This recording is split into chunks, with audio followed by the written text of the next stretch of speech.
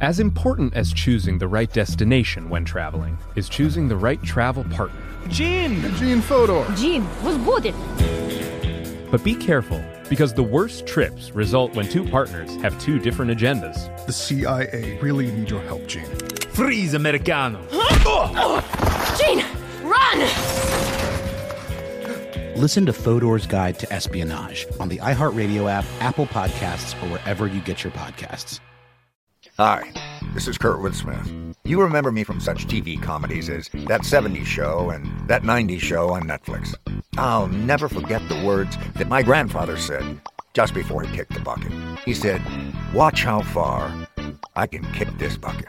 People ask me where I get my dad jokes from. I tell them to listen to the Daily Dad Jokes podcast. Listen to Daily Dad Jokes every day on the iHeartRadio app, Apple Podcasts, or wherever you get your podcasts. The Therapy for Black Girls podcast is your space to explore mental health, personal development, and all of the small decisions we can make to become the best possible versions of ourselves. I'm your host, Dr. Joy Harden Bradford, a licensed psychologist in Atlanta, Georgia, and I can't wait for you to join the conversation every Wednesday. Listen to the Therapy for Black Girls podcast on the iHeartRadio app, Apple Podcasts, or wherever you get your podcasts. Take good care, and we'll see you there. When I say men dancing, what's the first thing you think about? What's the first thing that comes to your mind? Reluctance. I feel like there's a societal expectation that you stay composed, or that you should be embarrassed in many situations. I don't know why it bums me out, but it does. My name is Julie Douglas, and this is The Stuff of Life. Today, I'm joined by correspondent and How Stuff Works editor Yves Jeffcoat, and we're talking about men dancing. And for the record, Julie, you're a woman, and I'm a woman, yet we're talking about men dancing. Why did we even decide to tackle this topic? I believe it all started with our male coworkers, who we observed mostly head bobbing instead of dancing to music at our company holiday party. Yeah, and that sent us down a rabbit hole of thoughts on what it means for guys to move their bodies to a beat. In this episode, Yves explores what it means to be a man taking on dance and talks with Emory University professor George Stabe. It was just great to do things to music, and it can feel really authentic and natural to do that. And if we can connect to something like, oh, I can relate to this in one way or another, that's when magic happens. And Duke University's professor Thomas DeFrance discusses race, identity, and dance. Black lives are expressed through culture, and especially through music and dance. We love music and dance. We need it. We engage it. And finally, Yves talks to a couple of regular Joes, our coworkers Christopher Hasiadis, Dylan Fagan, and Jonathan Strickland, to find out why they do or don't dance. But there's something subversive about a bunch of men dancing, right? I mean, as we've mentioned a couple times, men dancing. The reason why we're even here talking about this is because the idea of men dancing together in American mainstream culture is noteworthy.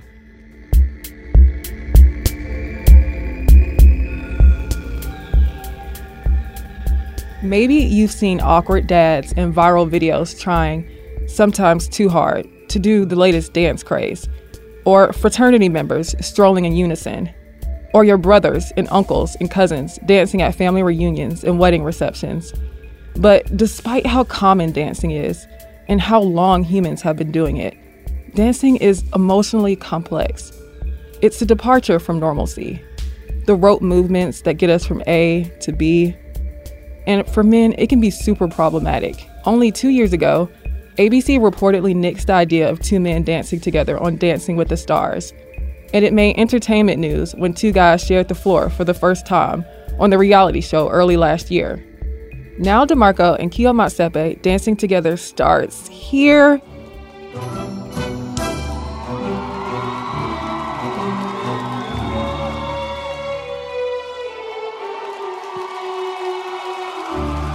And ends there. That's 12 seconds of two guys dancing together, if you weren't counting. So people are uncomfortable with men dancing, especially with each other. Who cares, you might say? Haven't we given enough space to men's grievances? They and all their problems have dominated history after all. But this, men dancing, is a matter of acceptance, of freedom of expression, of equity, of living our personal truths. Ideas we could all get behind. And if you think about it, the actions and characteristics that make up gender can be considered their own performances. So what's it like to be a dancing man in a world that cares so much about upholding the mantle of masculinity? What's it like to swivel your hips and buck the authority of social norms? In a culture that often rejects vulnerability and encourages conformity, a scene as basic as a man dancing can become a psychological labyrinth. And we're going to enter it here. This is 1984-ish when Janet Jackson's Pleasure Principle came out. It was my after-school project every day to memorize that whole video. And my sister and I, if we could drink, we would have chugged champagne after we figured out this one scene where she was in front of a mirror doing all this intricate hand stuff. On de jambe, baby toast, release the head, step across, over, spread. That's George Stabe, the artistic director for Stabe Dance and a senior lecturer in the dance program at Emory University in Atlanta. This is a chance to switch the weight and go forward. George was born in Tehran, Iran. At age 9, I was with my mother picking up our cousin from a ballet class. And I remember watching it and thinking, oh, that looks fun. I want to do it.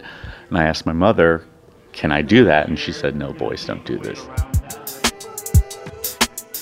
Years later, after getting a degree in political science and a stint at Georgetown's law school doing legal research, impressive career choices that would appease his parents, he says, it was an impromptu duet at a freshman frat party that inspired him to take modern and ballet classes. And upon graduation from college, I remember distinctly telling my parents, I did this for you.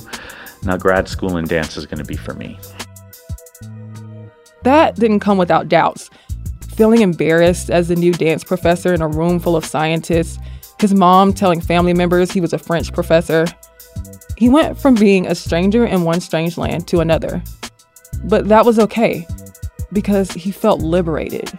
In those moments when I'm just lost, it could actually feel like, I guess, a drug trip where you're completely not aware of stuff, or you are aware that I've completely abandoned and let go and I don't have to pull myself back at all.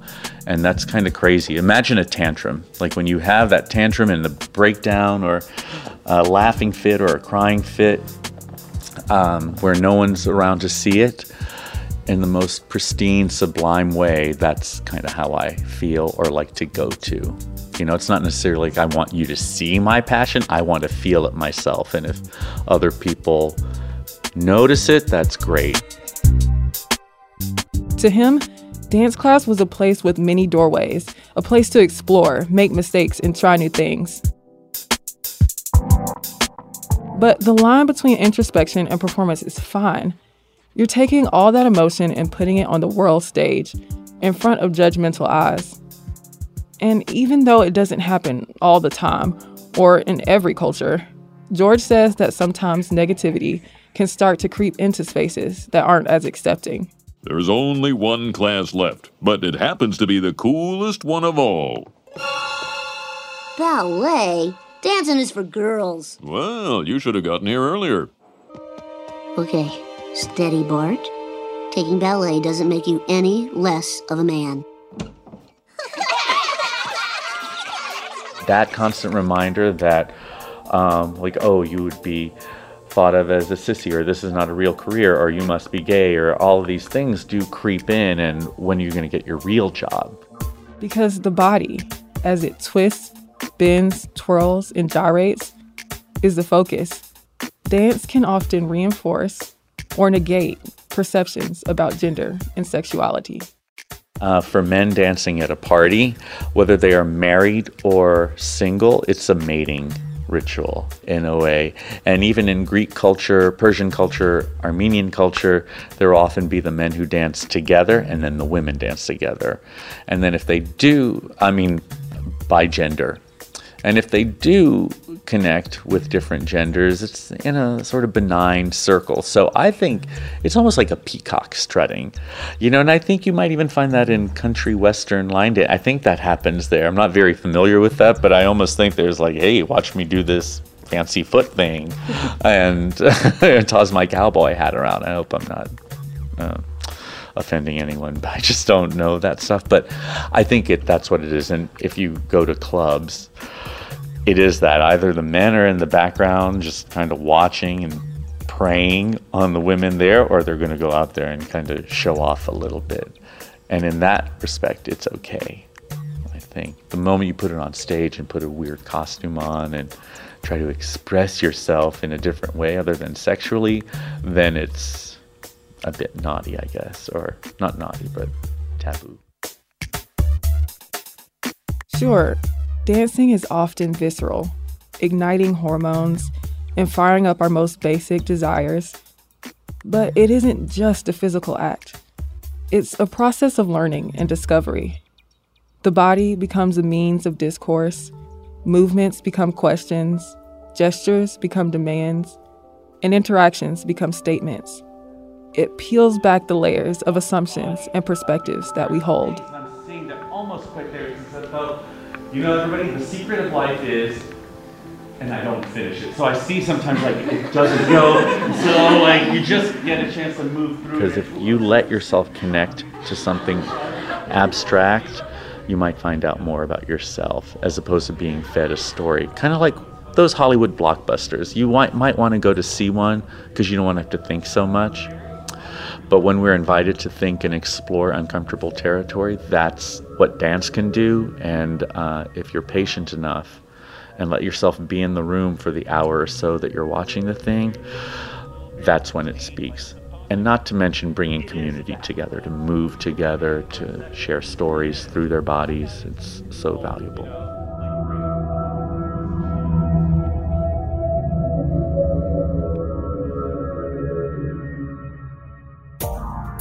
George is a pro. He's trained in the art of dancing, performs in front of crowds, and is a dancer with a capital D. But sometimes the spotlight is on guys who aren't so, skillful. Could you describe your typical dance style? I do the T-Rex. That's Jonathan Strickland, the host of Forward Thinking. That's where you got the forearms up and like you got your hands kind of curled into fists and you're just sort of bouncing up and down a little bit to the beat. You're not really doing anything in particular because, again, as I said, awkward. And here's an awkward dance story recounted by Dylan, producer at How Stuff Works. When I was in college, I had a radio show with my friend, and we had a green screen and decided we were going to make some promotional videos for our radio show and put it on Facebook, and didn't know what to do, so we thought, well, why don't we dance? And so we'd dance for like 3 minutes at a time, and then we'd find a song that fit it. We would not have a song beforehand. So usually there was one video that was Technotronic's Pump Up the Jam that just like lined up perfectly. And so we put that there, and I realized halfway through it, I was really feeling it, and I did what I call the spitting dinosaur, which is like this. Like, it's more fluid than that. But Dylan's putting his hands behind his ears and waving them around. It was from growing up watching Jurassic Park. I was about to say, the Jurassic period was great with for dance. With the frilled dinosaur. The frilled dinosaur that spits poison. Uh-huh. Yeah. That, and I thought, hey, look, guys, it's the spit. And everyone's like, I like that movie. If it works for you, go with it. Yeah. I remembered from my high school days, from my college days, where dancing, engaging in that activity was, unless you were amazing, it was just considered something that was lame or stupid, or you felt lame or stupid for wanting to do it. But there's something subversive about a bunch of men dancing, right? That's Christopher, editor at How Stuff Works. As we've mentioned a couple times, men dancing, the reason why we're even here talking about this is because the idea of men dancing together in American mainstream culture is noteworthy, is not necessarily the standard mode of operating. So if you're already in a culture where you feel kind of set aside, whether it's nerd culture, gay culture, nerdy gay culture, the act of dancing is you're embracing the fact that you're sort of accepting your status as an outsider and saying, you know what, let's celebrate this. We'll be outsiders. That uncomfortable territory, those moments of surprise, are a border, something Thomas DeFrance calls slippage. It's the place where things don't quite work. If we think of it as a physical space, it's the spot on the ground where a literal slip happens. And it's also the remains of that slipping. When you slip, there's a slippage that's left behind. So I love this word because it's a noun, but it's also an adjective and something of an adverb. It has all of these different valences. And it implies this kind of place where things don't quite add up. Something doesn't quite jive the way you think it's going to. He's a professor of African and African American studies and dance at Duke University. Queerness in dance, to DeFrance, is that slippery, unpredictable, and sometimes unsettling place between what we assume about gender in dance and how certain dances buck those notions. You know, your little niece who you'd never seen really move suddenly bust the dance out at a birthday party with all this fierce power and energy, and maybe she slides to the floor in a Vogue death drop. Like, there's something queer about that moment because it surprises us. And that's what I mean by queer when I use it in terms of queer gesture. It's the physical movement that suggests something really unexpected, flamboyant probably, and also unusual and non-normative.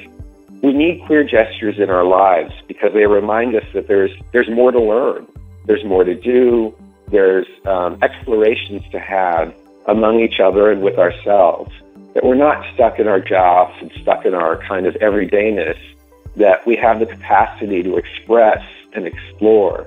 Corporeal orature, your body telling a story, and that's what that phrase means, telling a story with your body without words, but through gesture, and doing it in a queer way, in a way that surprises the people who are receiving the story or witnessing your dance.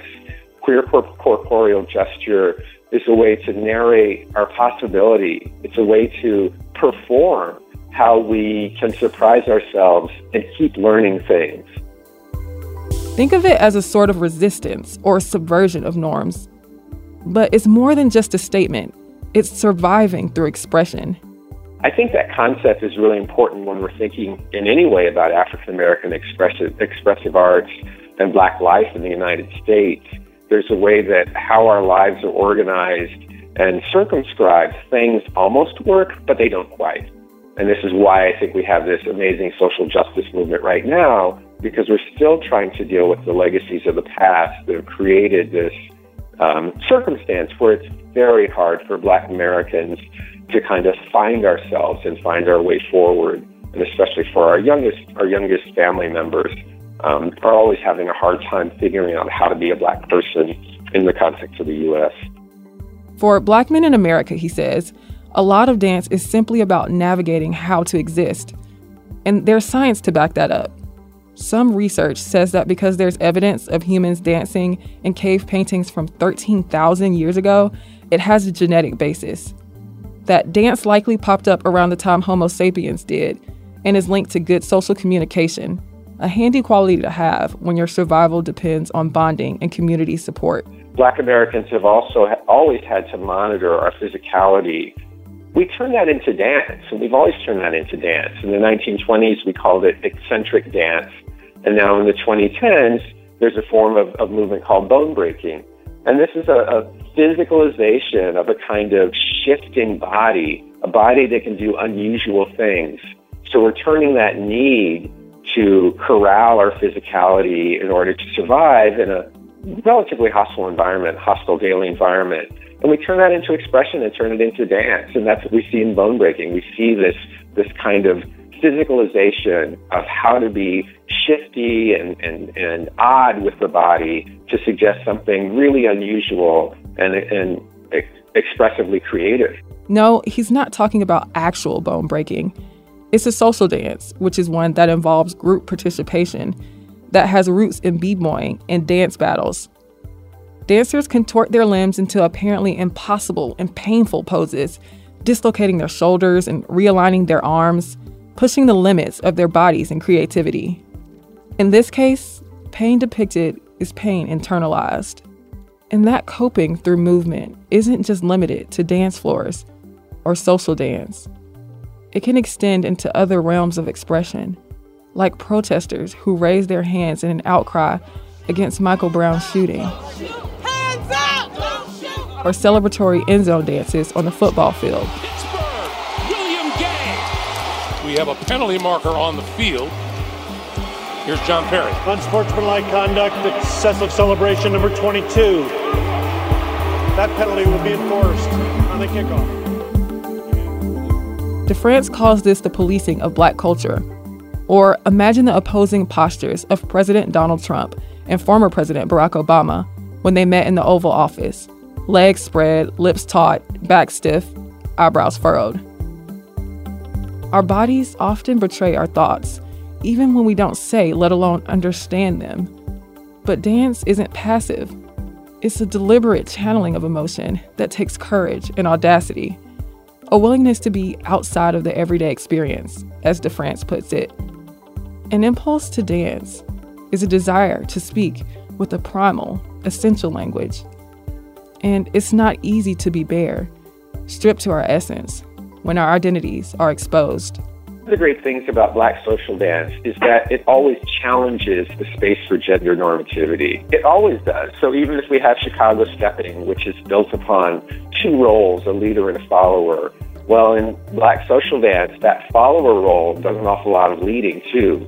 So we can call these roles masculine and feminine, or the male role or the female role, but in practice, that's not really how they play out. There's always going to be places where the female role or the feminine space is leading the interaction, and there's going to be places where the woman, if you will, is shining, and she's going to do something really extraordinary and amazing.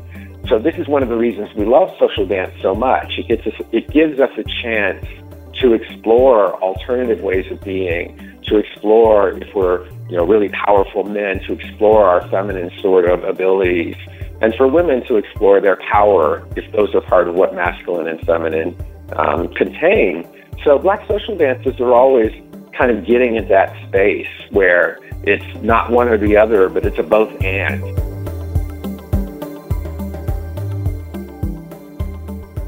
Of course, defying tradition doesn't come without backlash.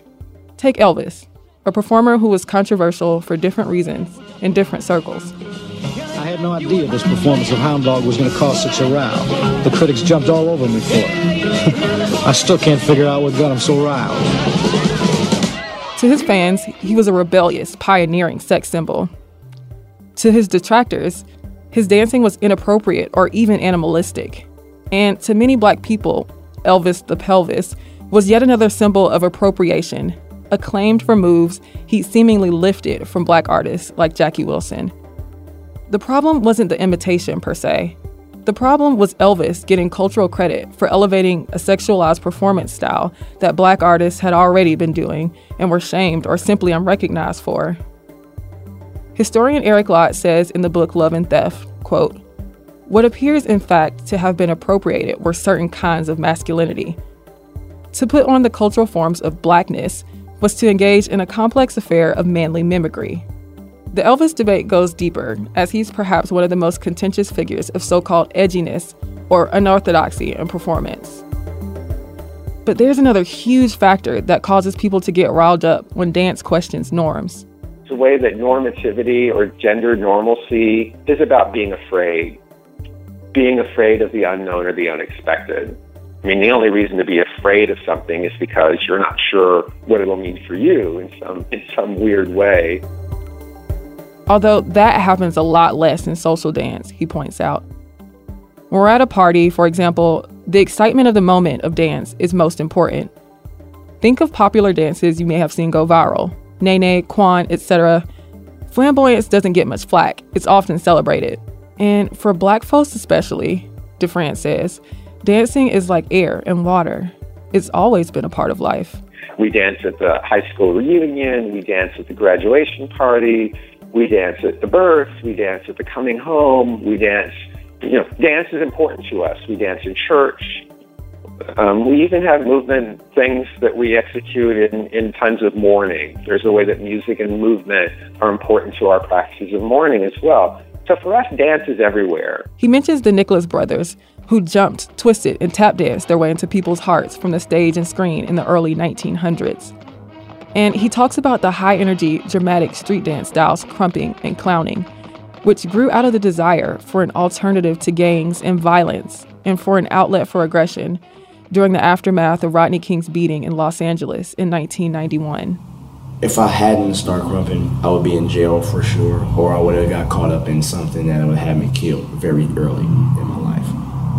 Because I was around drama and violence, but dancing always kept me away just at the nick of time.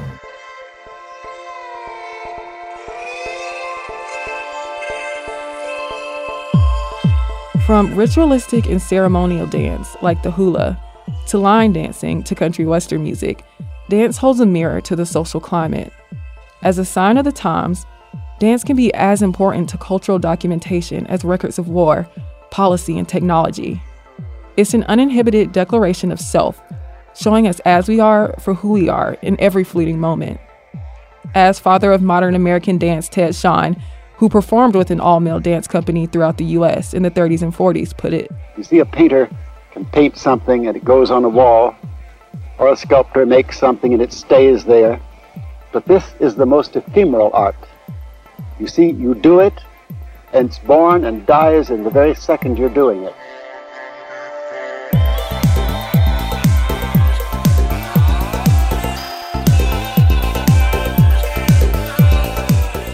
We engage it, we let it be unusual, we let it be weird, we let it be queer, and we learn from it.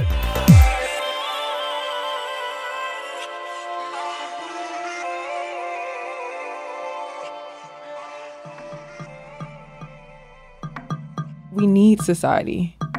Yet, so many of us feel left out and yearn to be understood and recognized. When you're struggling to be seen, especially when you're part of a marginalized group, asserting your existence through dance can be cathartic, powerful, and pleasurable. And for anybody, dance can be a means of release that they often don't get to or want to say with words, for fear of being embarrassed, moralized, dismissed, or simply ignored. It gives men a chance to be genuine, creative, and present. And what more do we need now than open and honest communication? Maybe try dancing sometime. And there's something about when you finally get out there and everyone around you is encouraging you that really, it's one of the best feelings. It's just like, yeah, like when you get that head nod, like, yeah, I like that. Like, look what you're doing. And you're like, yeah, I like what you're doing too. And you don't have to dance with anybody. You can just dance by yourself. Yeah. You know, if you're a guy and you're not sure if you like to dance, go into your bedroom, close the door, put on Hot Pants by James Brown, the song and or the article of clothing, and see if you know, and just try dancing a little bit and move to the beat. And if you dig it, keep doing it. And if you feel like you want to test it out, go to another town where there's a dance club and go dance there and see what happens. Or go crash a wedding where you don't know anyone and try that. And do not actually take that advice. Yeah.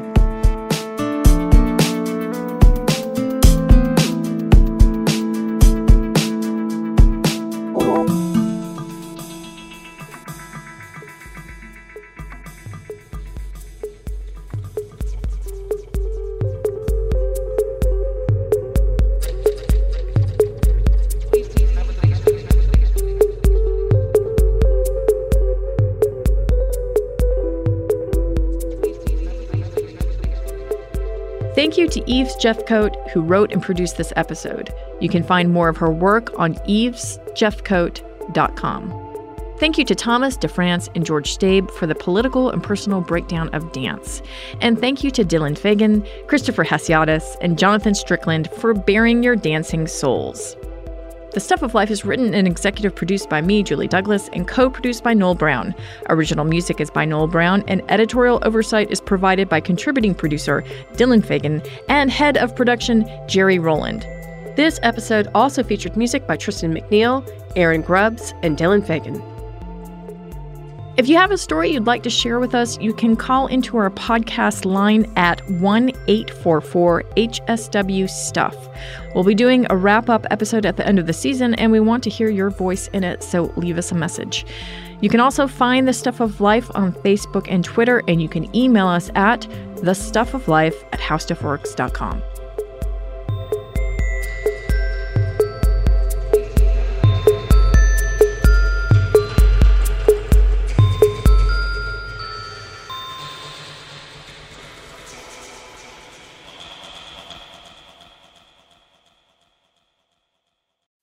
As important as choosing the right destination when traveling is choosing the right travel partner. Gene Fodor! Gene, was будет?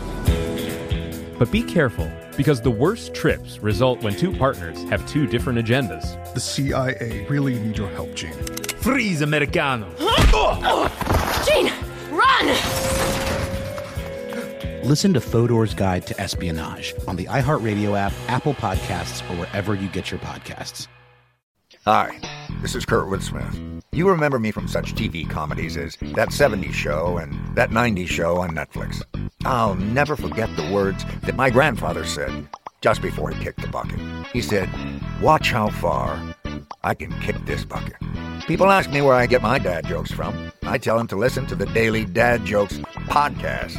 Listen to Daily Dad Jokes every day on the iHeartRadio app, Apple Podcasts, or wherever you get your podcasts. The Therapy for Black Girls podcast is your space to explore mental health, personal development, and all of the small decisions we can make to become the best possible versions of ourselves. I'm your host, Dr. Joy Harden Bradford, a licensed psychologist in Atlanta, Georgia, and I can't wait for you to join the conversation every Wednesday. Listen to the Therapy for Black Girls podcast on the iHeartRadio app, Apple Podcasts, or wherever you get your podcasts. Take good care, and we'll see you there.